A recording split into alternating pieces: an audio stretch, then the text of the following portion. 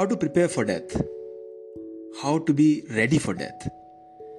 Chapters of this book are getting more and more technical in nature, and not everything can be understood too.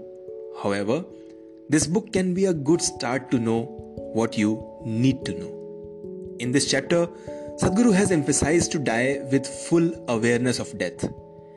Death is once in a lifetime experience, and you must be fully into it as it happens to you. And that's the best way to go through it. Get close to nature. Try understanding that you are just a tiny speck of dust in this vast universe. It does not have to be done when you get old, because death can come any moment. So a little humility about yourself as just another microorganism, a bird, or an animal will only make things smoother for you.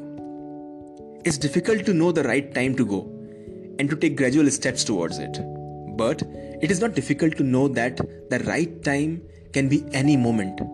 Till then, is it too big an expectation to have with oneself to live in a way that if it happens tomorrow, you do not feel incomplete? Dying while sleeping. What a blessing to the soul. No pain, nothing.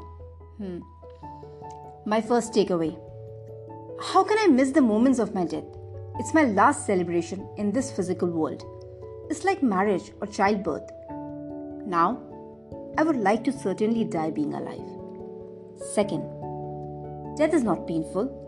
Disease, accident, fall, etc. are painful. Third takeaway. I want to live consciously so that at the moment of my death, no matter how sudden it is, I should be conscious enough to know that here it ends. This is it, and I'm blessed. Chapters are getting intriguing. From preparation for a good death, we are moving towards assisting a dying person. The 7th chapter is Assistance for the Dying. We shall be back in 2 days. Till then, live fully and consciously. Thank you.